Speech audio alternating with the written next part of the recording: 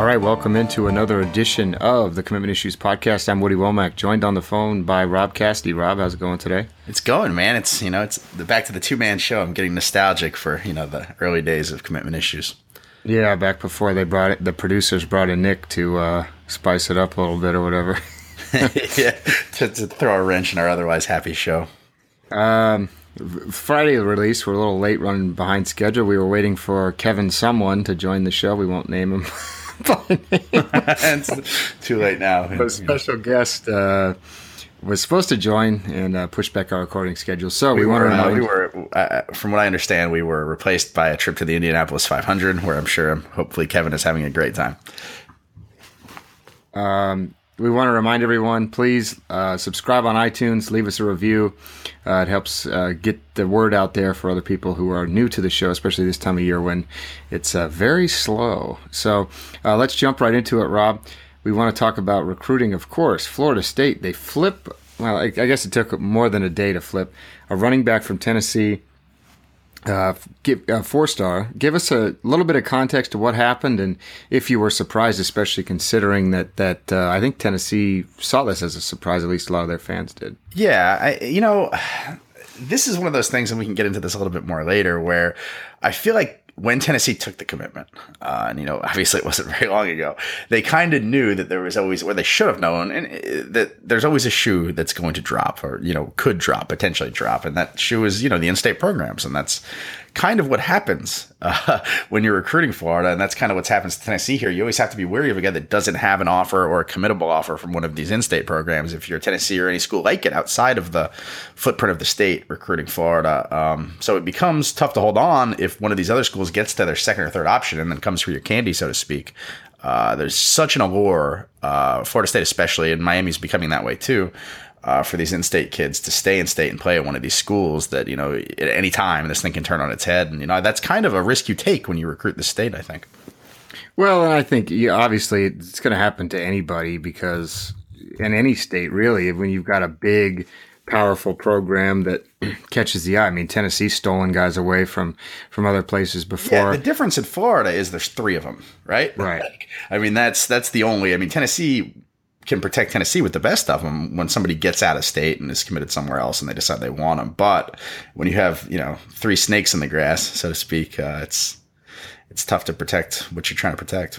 Yeah, the running back we're talking about, Jashawn Corbin. He's from the Melbourne area, which is over on the Space Coast, I believe they like to call it. Indeed. He's an interesting guy. I mean, we haven't seen a ton of him. I can't. He's remember. A monster. Right, he's listed at 6'1", 186, but yeah, he's another big back. They seem to like those guys. Yeah, definitely. He's in kind of, and I don't want to make this comparison because I think Cam Akers was the best player in the country last year, but he's got that sort of broad-shouldered build, and that kind of power. He obviously isn't as explosive or as fast as Cam Akers, who was a 5-star, but it's the same, he's cut from the same physical mold, I guess. They'll do a lot of different things with him, though. I don't know that he's going to be a guy that lines up in the backfield on every play. They can split him out a little bit. And then, they can use him in blocking packages as well. He's a really interesting guy. Yeah, and the rich get richer there. You mentioned they signed 2 5-stars last year. I know they've got a 5-star on the roster in Jacquez Patrick, who may be, one full year in the spotlight and then be off to the NFL, especially if those other guys are pushing behind him. So they keep, what is it about Florida State? I mean, then running backs. I mean, we don't think of them as, running back or whatever, but it just seems like, Jay Graham, the coach there, whoever, they just keep getting guys over and over again. Well, it's been pretty fortuitous for them, right? I mean, if you're the top dog in a state with the kind of talent that Florida has in it, you're going to sleepwalk into some of this, right? And the Akers situation is a little bit different. They benefit from Ole Miss and the sanctions and all that there and end up reaching into Mississippi and getting Akers. But for the most part, Florida State's been on top of the state for a while now. They've been the premier program. They've been the one program competing for national championships. They've been the program with the Heisman Trophy winner. So the allure's there. And if the allure's there in Florida, and you're the top dog, and Miami can attest to this, and Florida can attest to this too, because they've both been on top, in different stretches in the past, you kind of sleepwalk into talent. And it just happened to be that there's a lot of running back talent around the state the last few years. And Florida State's been able to kind of be right place, right time, to kind of inherit all of it, I think. Yeah. And it's It's pretty impressive that I can't believe that these backs that they've got coming in, and perhaps it'll make up for some of the quarterback misses, and at least in some of our opinions over the past few years, especially after what happened with Malik Henry having to transfer and anything like that. Maybe we see a situation where Florida State looks like old school Alabama here, and running the single wing or something. My high school right, ran that. 2 or 3 years. Hey, Cam Akers can play quarterback. We've seen it. Yeah, he definitely can. That's what he did in high school. Yeah, he can do it all. So not all bad news this week for Tennessee, though, is they got 2 commitments. Speaking of in-state, Brendan Harris, a 4-star guy, a defensive back, and then Jacob Warren, a high 3-star guy you had a chance to see recently, and I think you liked. And I know based on other college coaches were really bugging us about Warren and his ranking, and they really liked him as well. So it's interesting because Warren is another Tennessee legacy, and I was joking on the phone the coach, whoever was the coach of Tennessee, and it shows my knowledge of the SEC coaching landscape in the 70s and 80s. He should get a lot of credit for some of the amount of legacy players that they have coming to Tennessee year after year. I mean, it's impressive, right? I mean, that coach should get credit for really 2 recruiting classes if he recruited the dad and then the kid ends up signing 25 years later, right? Look, man, I'm here to tell you this. It's not as easy as you think to recruit some of these legacies. I've been around a little bit, and I've seen, back before I was covering recruiting exclusively, the only kind of recruits that I was aware of were, guys that kind of transcended for whatever reason. And a lot of that would be, okay, their dad played at the school I'm covering or whatever. It doesn't always work out the way you think it works. There's a tight end at Florida right now named DeAndre Goolsby, whose dad played at Kansas State, is one of Kansas State's more famous players, non-NFL. And I don't even think really consider K-State. They get away sometimes. It's not, there's some work to be done by Butch. We should maybe give him some credit here. Well, what's impressive is, some of these guys are not all. Warren is a local kid. I think his family stayed around there. Cade Mays is another one, local kid whose dad played there. But then you look at somebody like Khalil McKenzie, the 5-star defensive tackle. They were out in California. His dad is the GM of the Raiders. So they go out there and they get him. Nigel Warrior, whose dad, Dale Carter, played for the school. He lives in Atlanta. So, they are, they do get credit. I'm just joking around. Like, there are certain schools, though, right? Like that. I don't want this to sound pejorative because it's not, whose fan base is a little bit more cult-like, right? Like Texas A&M. Tennessee, it seems like the allure of, the alumni draw to those schools, even Nebraska for that matter, is a little bit stronger than, say, the alumni draw of Mississippi State or, say, Virginia or something like that. There's some of these schools that are quote unquote, maybe not blue blood schools, but do have fan bases that are rabid and dedicated to that school, dedicated fan bases. And I think, there's something to be said there for the allure of Tennessee for these, these legacy recruits. And so we also worth touching on Harris. He actually played for Eric Westmoreland, who's another Tennessee Vol for life, whatever you want to say. He was his high school coach, and it was interesting because he had told me prior that his dream school is Florida. The amount of kids with these dream schools who end up going to there. I think the dream school, Oregon is like half the kids' dream school. Well, yeah, that's the problem. Yeah.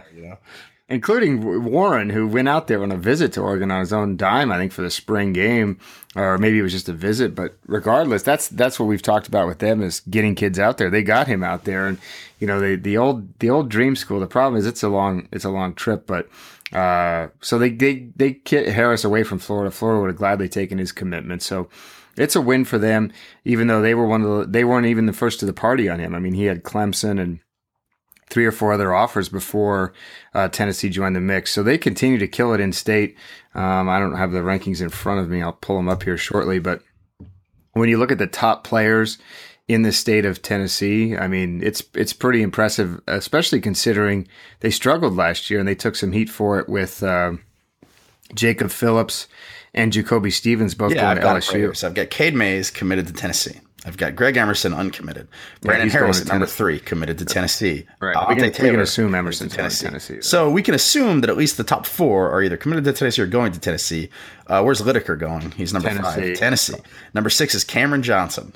Maybe. He's put him on the maybe list. So we think, well, we know Max Ray isn't going to Tennessee, as I was told over and over. Well, I'm sure he may not be the number 7 player in the state after the new rankings come out. Well, yeah, he doesn't participate in anything, so he looked real good in his camouflage hat at the last camp I was at, standing there watching. But and Jordan Davis, I'd say right now, if we look at this top 10, Jordan Davis is the one miss, I think. And honestly, I don't know if, and Tennessee did want Max Ray, so we can put that out there. I know there was some debate over that. They wanted him badly. And I don't think that was the debate. The debate was they hated me because I was supposed to know that, read Max Ray's mind, that he has some grudge against Tennessee, which may or may not even exist. Who knows? Right. So, well, anyway, regardless, Jordan Davis is a guy who kind of came out of nowhere. Even you know how I have some contacts in Memphis, of course. One of my main contacts in Memphis, I said, the kid committed to Alabama, and as far as I knew, I didn't even know he had an offer at the time he committed. And I called the guy in Memphis, and he goes, "Oh, yeah, I did his film. He's pretty good, huh?" And I was like, why didn't you tell me about him? Which is the conversation. So if I'm having those conversations, schools are as well. So, but Davis is a monster. I might be the only person that's ever seen him. Yeah, you are, at least at Rivals, yeah. He is... It's very hard to be imposing when you have braces, and he manages to do it, Yeah, that's a tough one. So, moving on, good job, Tennessee. You lose a commit, but killing it in state. Miami. Now, Rob, bring us up to date. Tell everyone what happened. We had a 2019 kid. We had all sorts of drama. I kind of didn't really pay attention. I saw the emails coming in, but I assumed it was because someone messed up on the database with the committing and decommitting. So tell us what happened. Yeah, so Breon Fuller, who is a wide receiver, 4-star, Doral Academy down here, and outside of Miami, committed to Miami at around 10:45. I guess that would have been Wednesday night. By 7:00 the next morning, he had decommitted from Miami. And by 10 o'clock that same day, a.m., he had recommitted to Miami. So I guess what happened, according to the people that do good work over at CaneSport, which is our Miami site, is he had committed. His mother had told him, "I don't want you going to Miami." And I think Fuller's on the record as saying that's what happened. You can't go to that school. I don't want you going to that school. And so he decommitted. And then I guess in the next 2 hours, he was like, I don't really care what my mom says. I'm going to commit to Miami. So, on one hand, he's part of Miami's commitment list now. On the other hand, mom is pretty close to undefeated in recruiting. So unless somebody on Mark Richt's staff turns her, it's going to be pretty hard for them to hold on to him, I think. You've seen this play out. It's tough for a high school kid to defy mom and go to the school for whatever reason she does not want him going to. Yeah. Do we have a reason why? I mean, why doesn't she want him to go? Yeah, I don't want to speculate. I don't know. I mean, who knows? It could be any number of reasons, right? But anything I say would be a guess. It might be just and he's from down there, right? Yeah, he's from Doral. So, probably gets a lot of golf in down there. Yeah, maybe she wants him to spread his wings, and I don't know, who knows? My guess would be it's early. He's a 2019 kid, we should mention. And he's still picking up offers. I mean, he's got some good ones now, but I don't know. It's interesting that and this is a thing that coaches run into with these earlier offers. The mom might not even, maybe she's never even visited. And that's something that you hear from some of these kids who commit early is, mom, I need to get my mom to campus. And like you said, I mean, mom's not going to lose this one, unfortunately, for Miami. So it's all about now they have to recruit her, right? So they've already recruited the kid. Now it's about recruiting mom, which, you never know. So here we go. So here's what happened according to Canesport.com, where our close friend of the podcast, Gary Furman, and Matt Shaudell are all over it. Now, so I'm going to read straight from the story here. When Breon Fuller committed to Miami on Wednesday night, he did it with a full understanding that it was a so-called soft commitment. He made that clear in his commitment video with CaneSport, which I guess we have to watch. One problem, mom didn't quite understand what that soft commitment entailed. Actually, I don't even know what that sentence entails. So yeah, she said, "I thought you can't go anywhere else once you're committed. I was thinking a hard commit is like you signed." Fuller's mother, Christy Brown, told CaneSport. He said, no, I verbally committed, but I said, you shouldn't even be verbally commit. He committed without my knowledge, and I was upset. He has 11 offers, still others to come. And I said, you have to check out all your opportunities in life. So I told him this morning, I want him to decommit. And I said, don't just do it because it's your dream. This is your future. So there you go. And then she says he could commit again. So it was what I said. I mean, it's early. And this shows, and this is something that we harp on all the time. Nobody knows what's going on. We're so that sentence can be applied to like anything in the world, not even just in football recruiting right now. Well, we're so deep into it that for us it's like, oh yeah, of course, you know. Yeah. But that's because we live it every day, and a lot of the fans, obviously, if you listen to this podcast, you're smart, but you're also a nerd. So parents don't know. Look, this kid's mom does not know the difference between committing, signing, doesn't know the rules. The kids I talked to at the camp in Columbus didn't even know what the early signing period was, when it started, when it ends, nothing. Yeah, nobody tells them these things, right? They're not reading the NCAA bylaws. Right, exactly. Oh man, the NCAA has a new press release out.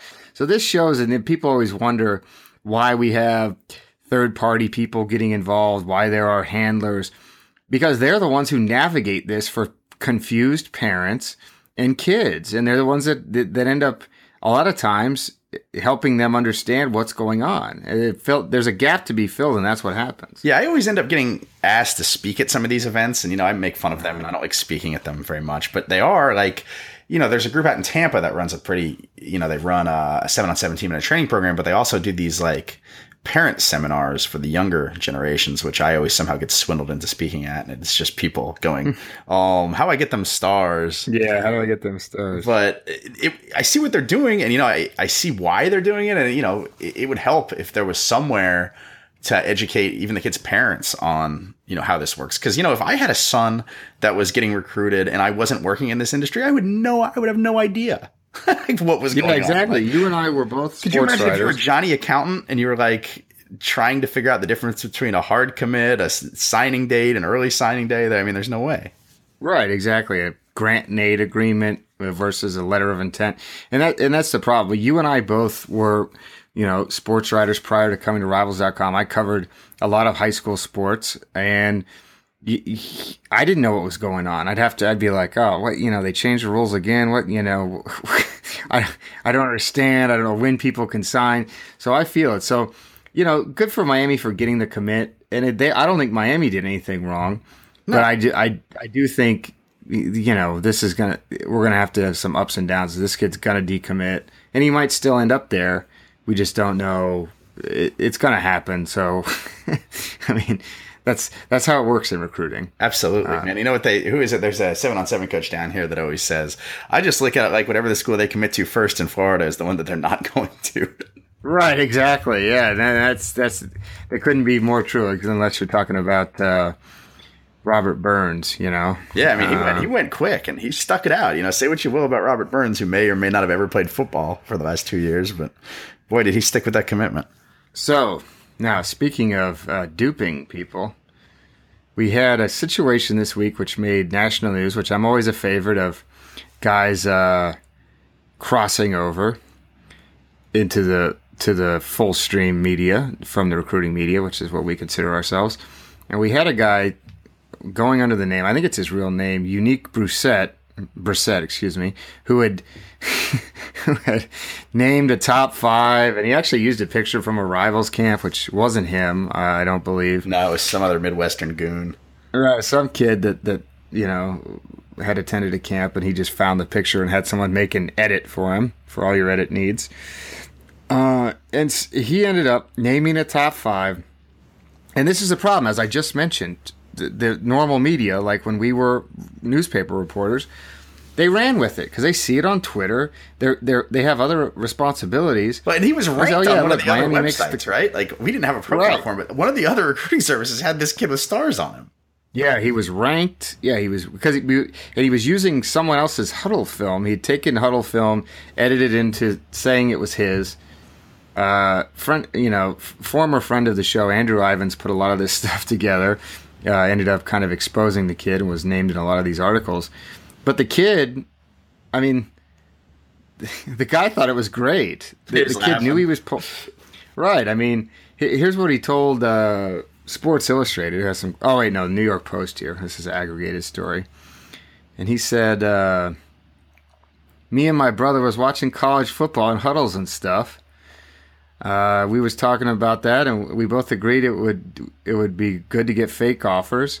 Then we was talking about what our favorite college teams. And we started lying about the offers." He said, "It's funny. Like, I'm Team Brissett here, man. Like, I mean, it's recruiting catfishing is your refrigerator running prank phone call, right?" Right. He says after his ruse was exposed, Brissett found the whole situation funny. "It was easy. I don't think it was that hard at all. I was laughing. I was too hype." I was also too hype. Interesting here they didn't clean up some of these quotes, which I would have done, but that's a whole different topic for our journalism-centric podcast. So anyway, it just shows this is another example of, this was a funny story. I got a laugh out of it. I'm sure I can guarantee you by Googling the kid's name, a lot of people got a lot of page views out of it. So you got to be careful. And this is why some kids do make up stuff and they don't realize that we double check with coaching staffs. And so had someone double checked originally on this, we wouldn't have had this issue. And that's why he never had a profile on Rivals. Somebody would have had the issue. Like a newspaper or something would have covered this. And, to their credit, like I understand, I mean, they can't be expected to double check every offer. Like that's not on them. They've just got to cover it straight up. We never had this problem. I didn't write one word about this, gentlemen. Well, I had a problem one time when a kid told me he took a visit and he had no offers. It wasn't like he said he had an offer. And I wrote that he took a visit and he did go to the school. He flew there, went to the school. He flew there, went there, had never contacted the school. He went to Kentucky, I think, and then walked around to like tailgates and took pictures with fans. And then it's not a bad weekend. Flew back home, didn't even go to the game. So, when I was trying to write a certain number of recruiting articles per week, kid told me he visited Kentucky. I wrote the story. Hey, he likes Kentucky. He had a good time on the visit. And then they reached out to me and told me they had no idea who the kid was. Had a cheeseburger with some nice family from the Kentucky suburbs, I'm sure. Yeah, exactly. Had some bratwurst or whatever. What do they eat in Kentucky? Is there I don't know if there's a Kentucky delicacy, right? They're known for I think alcohol, everybody in the obviously. South thinks that their delicacy is barbecue, but it's not. It's only Kansas City's. So I assume that Kentucky is probably among the many states that thinks it does good barbecue. Yeah, sure. Shots fired. I know Nick and I had a really average breakfast in Lexington one year at a place that had like 5 stars on Yelp, and I was real hot about it. So take that, whatever the name. Have you still been leaving Yelp reviews, or have you retired? Oh yeah, no. Well, should we? That wraps up our top 5. Should we see what my last Yelp review was? Yeah, let's read it on the podcast. This is a fun segment. It's the off season. This is Nick and I have always talked about doing a podcast where I read other people's Yelp reviews. We did that early in the show. I was reading other people's Yelp reviews. Well, no, but like because I with my commentary added as dramatic. So, listen to this one. Last one I left was 5 stars, which was at Moco Bistro in Charlotte, which I've told you about. No, don't read the 5-star one. That's not fun. Okay. Find a 1-star. Let's hear a 1-star one. 1 star. Cleo's. All right. Okay. Oh, look, we even got a response from our boy. I said, now this Cleo's is in New Orleans. I don't even know if I should. No, you have I'm not going to say where Cleo's is. Okay. Okay. We don't have time to edit this. Regardless, the place was in a gas station. That was part of the thing. It was like a mini mart. It wasn't a gas station. It was a mini mart, and then it had a restaurant. Yeah, but some of those are really good. I've eaten at a lot of good places. Right. It had a lot of reviews. Oh boy, I can't read what the guy responded to me. I said, the only way this place deserves 4 stars plus is if you're rating it as a convenience store and comparing it to the hot dogs on the rollers at 7-Eleven. The food is average Egyptian-style Mediterranean food, and the service is absolutely atrocious. What do you expect if you're eating in the middle of a crappy, dirty store? They have a good selection of international chocolates, which they'll gladly sell you at 5 times the price you'd pay anywhere else. And to top it off, their coolers with cold drinks leave stuff coming out lukewarm. Well, my favorite part is that you started this review by saying I can't say what Cleo's is, and then proceeded to read about the Mediterranean food that it serves. Well, and then I said the city I'm in, which will remain nameless, is an amazing food city. Don't fall into groupthink and eat at this dumpster. Also, to be fair, you already said it was in New Orleans. Right, now you said it, but now we've said it twice. The guy responded, "Hello, Woody. It's interesting that you left out the part where you refused to pay for the 2 drinks you grabbed from the cooler, a smalt water and a Mexican fresca. Then when the owner caught up to you after you ran outside, well, I can't read that part. You can imagine what happened. How have I never heard this story? I'm sorry that you were drunk and thought you could take 2 beverages for free. Well, first of all, I don't drink alcohol, so we all know that's a fact, right? That is a fact. I can confirm. So I was not drunk. I was sober, and there was a miscommunication between the 2 people. Anyway. Why were you drinking smart water anyway? Why? Well, this was pre-Voss. So hold on, a man chased you out of a convenience? Like, you're going to have to tell this story now. What happened was the guy told me to grab a drink from the cooler, right? Yeah. He said, I ordered my food, I paid at the register, and he said, okay, grab a drink out of the cooler, which I assumed it was like some type of value meal, right? Yeah. So I grabbed a drink out of the cooler and I drank it. Okay? Sure. I think it was the soda, Mexican Fresca, as he listed it. So then when I went to leave, I grabbed a bottle of water, and I grabbed some other of these international chocolates, which I was going to buy to bring home. And I went to the counter to pay, and he said, no, you got to pay for that soda you drank. And I said, that guy told me to grab it out of the cooler. I paid him because there was 2 different cash registers, one at the food. And he said, no, you got to pay for it. And I said, ask that dude. He told me to get it. I paid him. And he said, no, you ask him. And of course, when he's told me to, you know how I am when someone does something like that to me. I do. And I said, you know what? Forget this place. I don't want any of this stuff. So I didn't even take the smart water. Okay. I walked out, and then the dude came chasing after me, asking me where I told me I needed to pay for the soda. And I said, you want the money? Here's the money. And then I threw it at him. And then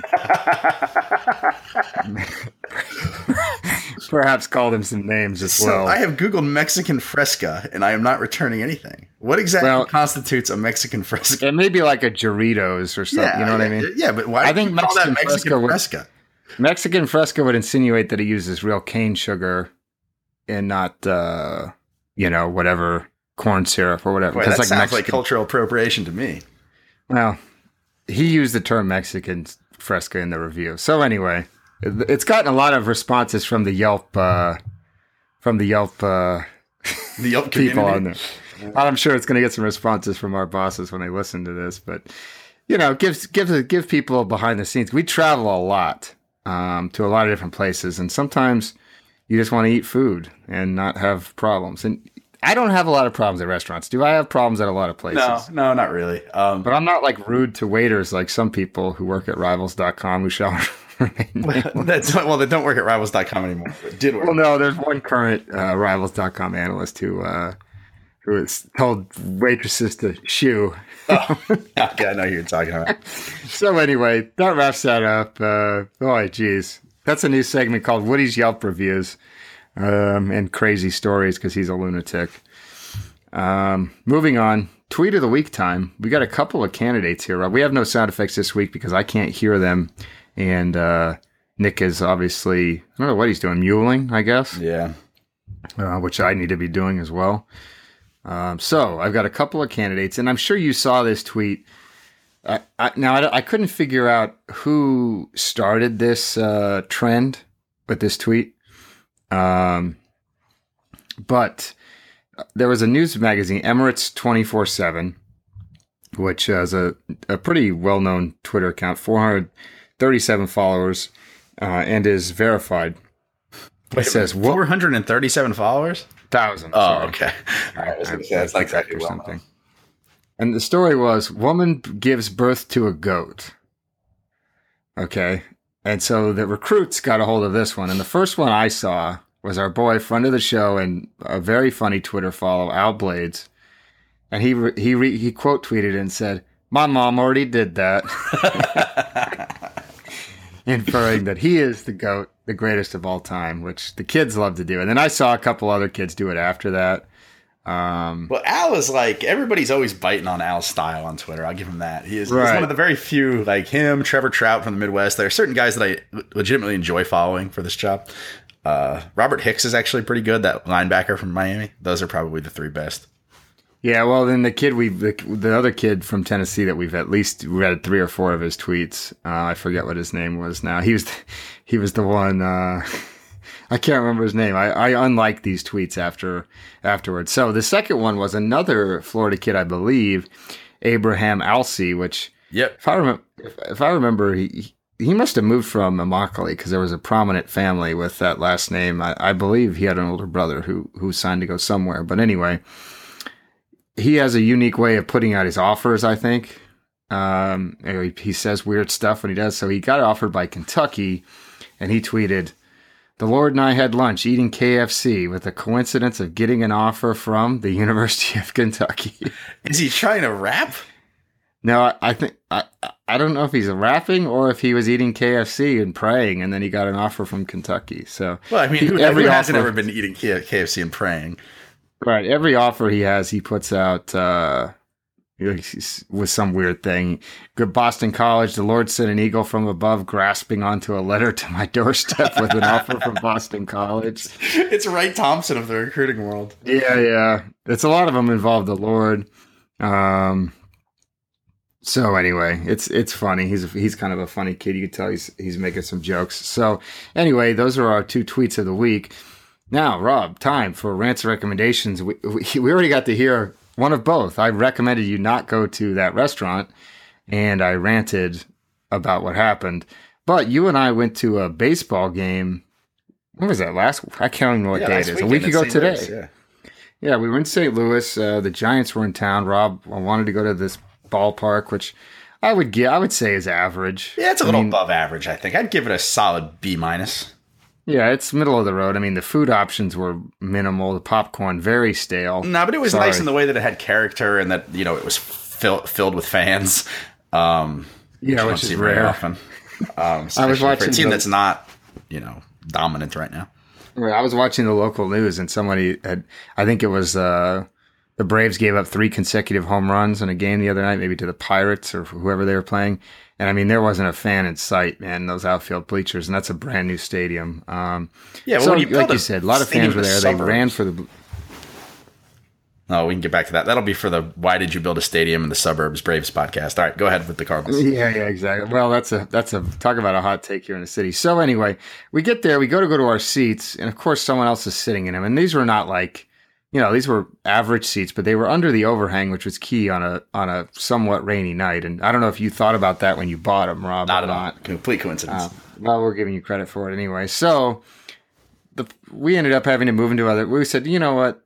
Not every seat's taken. We'll move down a row. Let you guys have the seats you're already sitting in. She had a hurt knee. I didn't want to make the old lady get up and move her hurt knee. Yeah. There was some sort of her and another guy that was with them both had some type of ailments that were troubling them. So, but these were at the top of the hill though, too. These were the last row against the wall, in the lower bowl, I guess you'd call it. So anyway, they were in our seats. So then we sit in some other seats and we say, let's go get some food for the game starts. We come back. The people who had those seats were sitting there. So we ended up popping into some seats. And the problem is then it starts raining and now we're getting wet. When really, if we just sat in our own seats, I mean, it's a domino effect, and I'm always saying this about traffic.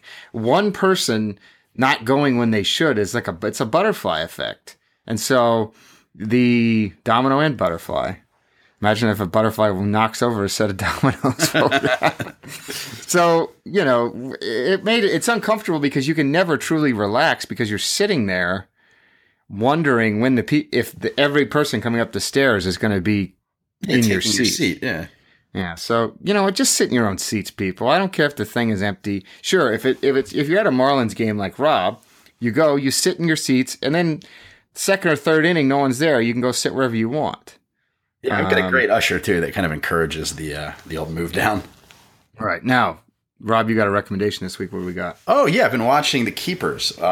This is a show that is extremely dark and triggering, so be careful. But it's great. It's interesting. It's on Netflix. It's about a nun who got murdered in the '60s and the ensuing cover-up. It's got your creepy Catholicism, it's got your church corruption, it's got your dead nuns, it's got your whodunit. It's a little bit like a more interesting Making a Murder, except with that creepy church tie-in and some other really disturbing aspects of the show. But I'm not through with it yet. I'm on episode 4. You watch the first episode and you think, all right, this is a show about a whodunit murder, and then they throw a curveball at you in the second episode, and it gets, quite frankly, it gets a little bit hard to watch because it's some pretty chilling subject matter, I think. But I think it's interesting, and I think it's important, and I'm enjoying it thoroughly. That's a documentary style, right? It is, yeah. It's like a true crime. It's just like Making a Murder, except obviously not as redneck and country. Boy, Making a Murder is sad. Yeah, this is maybe sadder, but in a different way. Like it's just it's some pretty hard to choke down subject matter. It doesn't have as many. You're not sad for these dumb people are being taken advantage of. Possibly, you're sad for holy crap, the church is corrupt. Yeah, much like last week when I recommended a show where Nazis take over America. We're really hitting on all high notes. Although I've been watching Master of None season 2. Nick's got to watch that. I'm sorry. I'm going to make him watch it. It's great. I don't know why Nick turned on it. And that's the thing. Like, we asked him, like, what's your problem with it? He never really gave us an answer. He was just like, eh. No, that's very good. I was really laughing. I can't remember which episode got me the most laughs. I'm like halfway through, but because I actually try to watch like one episode a day, especially if it's a comedy, and I would recommend that. How's that for a recommendation? Binge watching TV is fun, but with a comedy, sometimes the jokes fall flat because you watch so many of them in a row. So be careful. Binge responsibly. Any number of I'm going to be binging tomorrow at this going away party. Yeah, well, exactly. We won't talk about that. Next thing you know, you'll be leaving bad reviews at Cleo's. Go out, have a couple drinks, rob an Egyptian place and a gas station. How would the guy think I was drunk when I'm not drunk? I probably just okay. All due respect, and I love you, Womack, and you know this. You are a lunatic, and sometimes normal people when they're sober don't act like that. So a lot of people can't comprehend that you would just scream and yell and rant when you're completely sober, unless they know you like I do. In which case you're like, oh, that's just Woody. But if I just like encountered you at the airport and you were telling me to go F myself, I would assume that you had been drinking. So I can't completely fault our homeboy. Yeah. Well, the thing is, they don't get to see me laugh afterwards because I oftentimes laugh at myself for being a lunatic. Yeah, 100%. Yeah, they don't get to see that side of you. Well, whenever we get a podcast that's unedited, I can tell stories of foul mouth hijinks. We'll get right on that. So next week we're in talks to get a very big guest on the podcast. He has not been responding to our emails. Last time I checked, at least, right? I know I saw you respond to the email thread. We have not received a response from the potential guest, though, right? No, not that I know of. And I should, at some point, someone should be, who knows, man. Like, he was supposed to call me last night. He was supposed to call me this morning. No, you're talking about a second potential guest. The one that was supposed to be on today. I'm talking about, we had talked about doing a special edition on Monday or Tuesday to coincide with the rankings release. Yeah, that big guest. Yeah. He is going to try to avoid this as much as possible. I don't really know why, but we can ask him once we get him on here why he hates the podcast. Yeah, exactly. But we're working on that. So, we still love our audience. We're trying hard. I mean, we are very busy at Rivals.com, churning out a bunch of content. Rob's got a story up about how much he hates the Big 12. Yes, that's exactly what it is. Although the Kansas State board right now is really letting me have it. Oh, they're on you, huh? Yeah. We've got a story where I predict where players from Missouri are going to go to school, and I haven't checked any message for us to see how stupid people think I am for that one. So we're all over the place, but we got a ton of great content. We're writing a bunch of stuff, and we're heading into the summer. I think Rob and I are both excited to relax a little bit, maybe. I don't know. We'll staff some of the media days, and we'll do some things. Hopefully we'll have some more guests on the show. Hopefully we'll get Nick back next week, add a little bit more pizzazz to this, and we'll be back at full strength. All right, that wraps it up for us. We will be back next week. M. Deuce, play us out.